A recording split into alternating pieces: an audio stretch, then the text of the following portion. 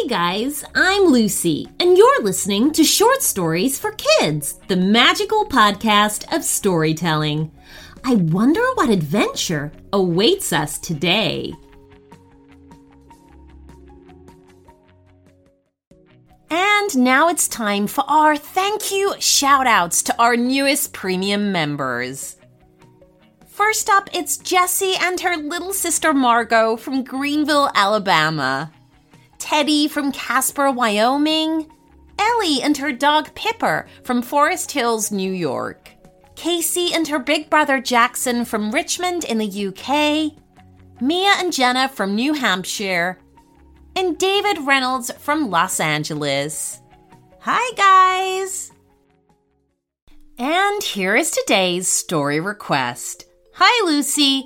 My name is Kian, and I love listening to your podcast every night at bedtime. I would love to hear a story about finding a cyborg. I'm joined by my little brother Rami, who is also a cyborg. We go into a cave and find a stone that turns people into robots.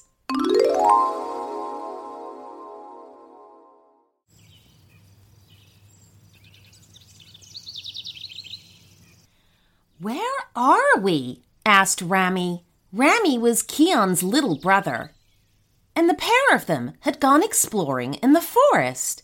Kian didn't mind his little brother coming along. He was a good big brother like that. Kian stopped so that they could both look around.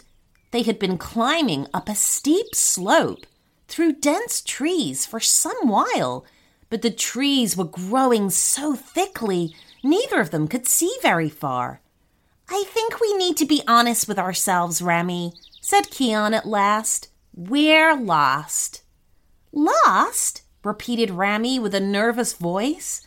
But how will we get home? Don't worry, Rami, said Kian gently as he placed his hands on his brother's shoulders. We'll find a way, and until then, we have each other.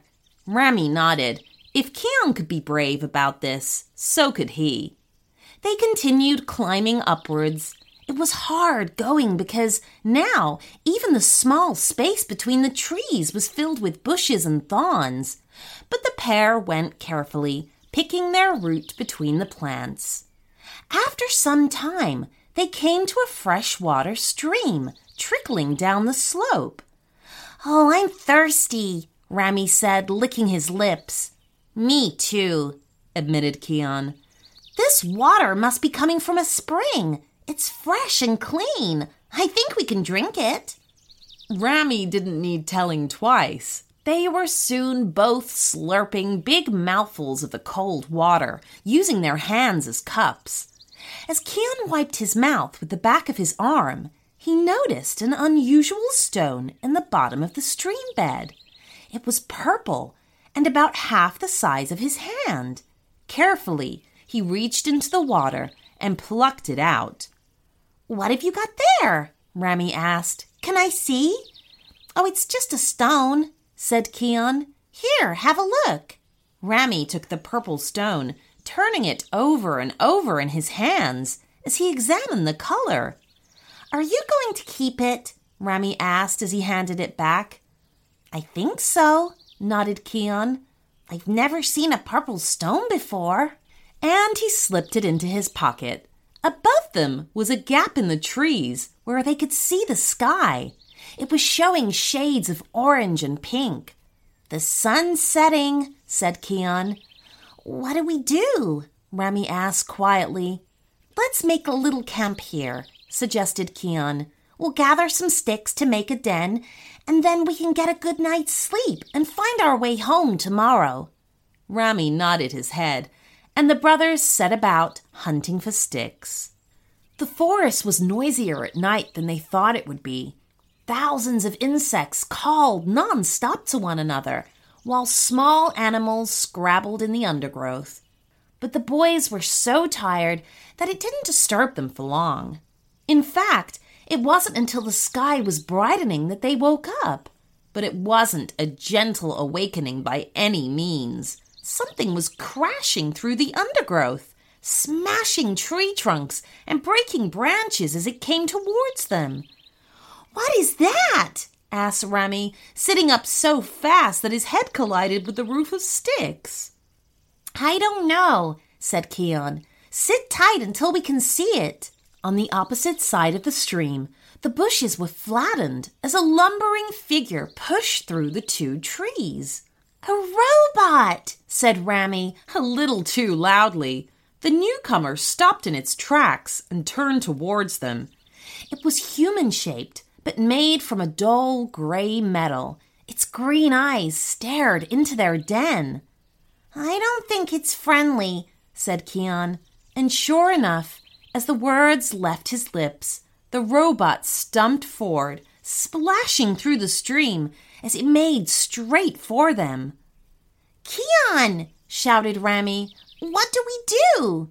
The robot was upon them, raising a heavy metal arm high in the air. Kian grabbed his brother and suddenly found they were on the opposite side of the stream. Just as the robot brought down its arm and smashed their den to splinters. "Hey! How did we get here?" Ramy asked, confused. "How did we move so quickly?" But the answer was right there in front of them. "My legs!" mumbled Kian. "What happened to my legs?" Somehow, Kian's legs were now as long as a giraffe's. They had grown, pushing them out of the den to where they now lay sprawled, and as they watched, the legs began to shrink back to normal size. The robot kicked the remains of the den to one side, searching for them. "Oh, I wish I knew what was going on," Kian said as he dragged his brother to his feet. The robot had spotted them and was advancing once more. "Get behind me, Ramy!" As Ramy did as his brother had asked, Kian braced himself, holding his hands up in front of him. Then, just as the robot splashed through the stream once more, Kian's arms grew at a rapid rate. His open hands struck the robot on the chest, sending it spiraling backwards into the undergrowth. "How did you do that?" screeched Ramy. "That was amazing!" "I don't know," confessed Kian. He retracted his arms to their normal size and inspected them. "My arms and legs, they're robotic. I'm a cyborg."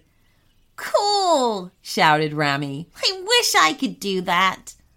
A crash amongst the trees signaled that the robot was returning. But this time, Kian was ready for it. He used his telescopic legs to stride easily across the stream.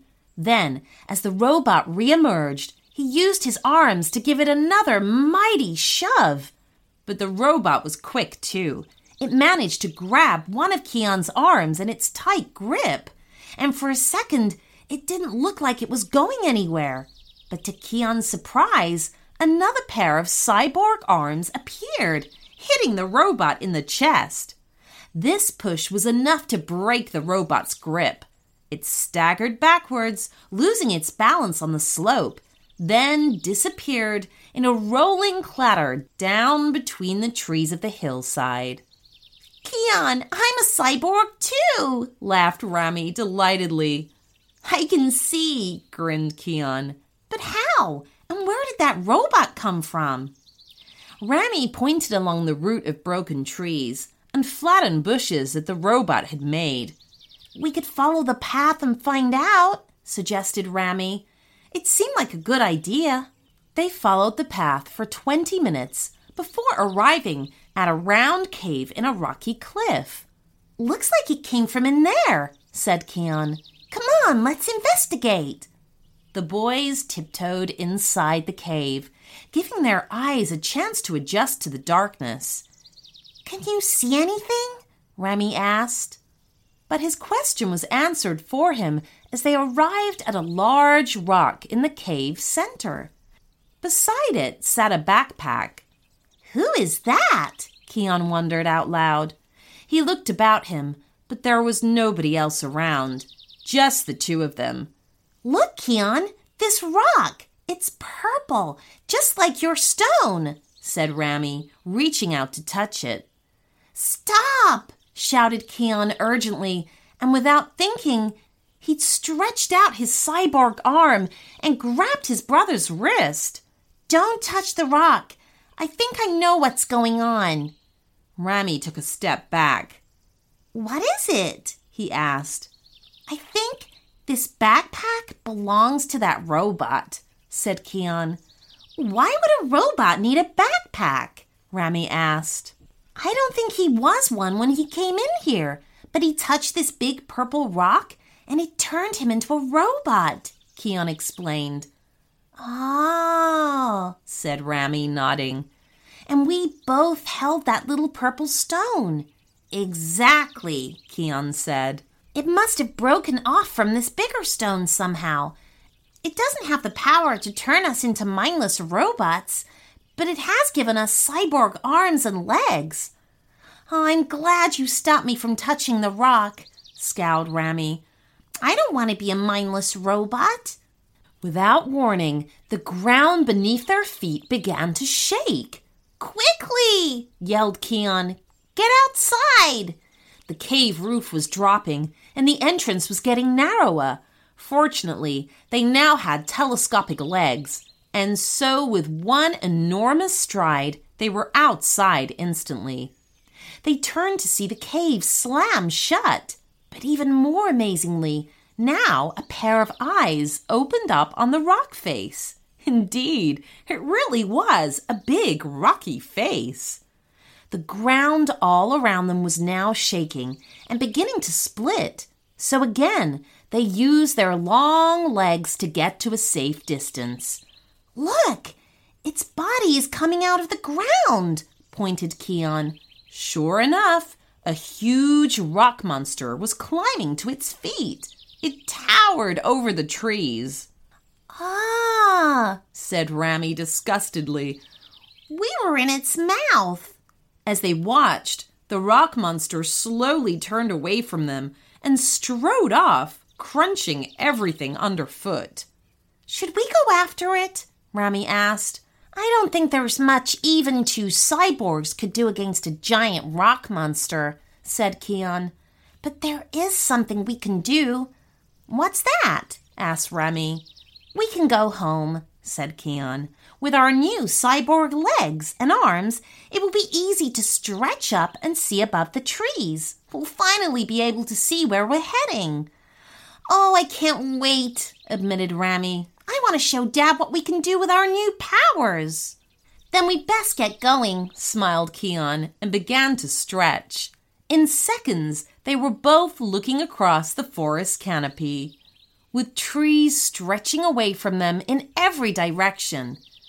"There, look, Rami! That's the way we came! Home is that way!"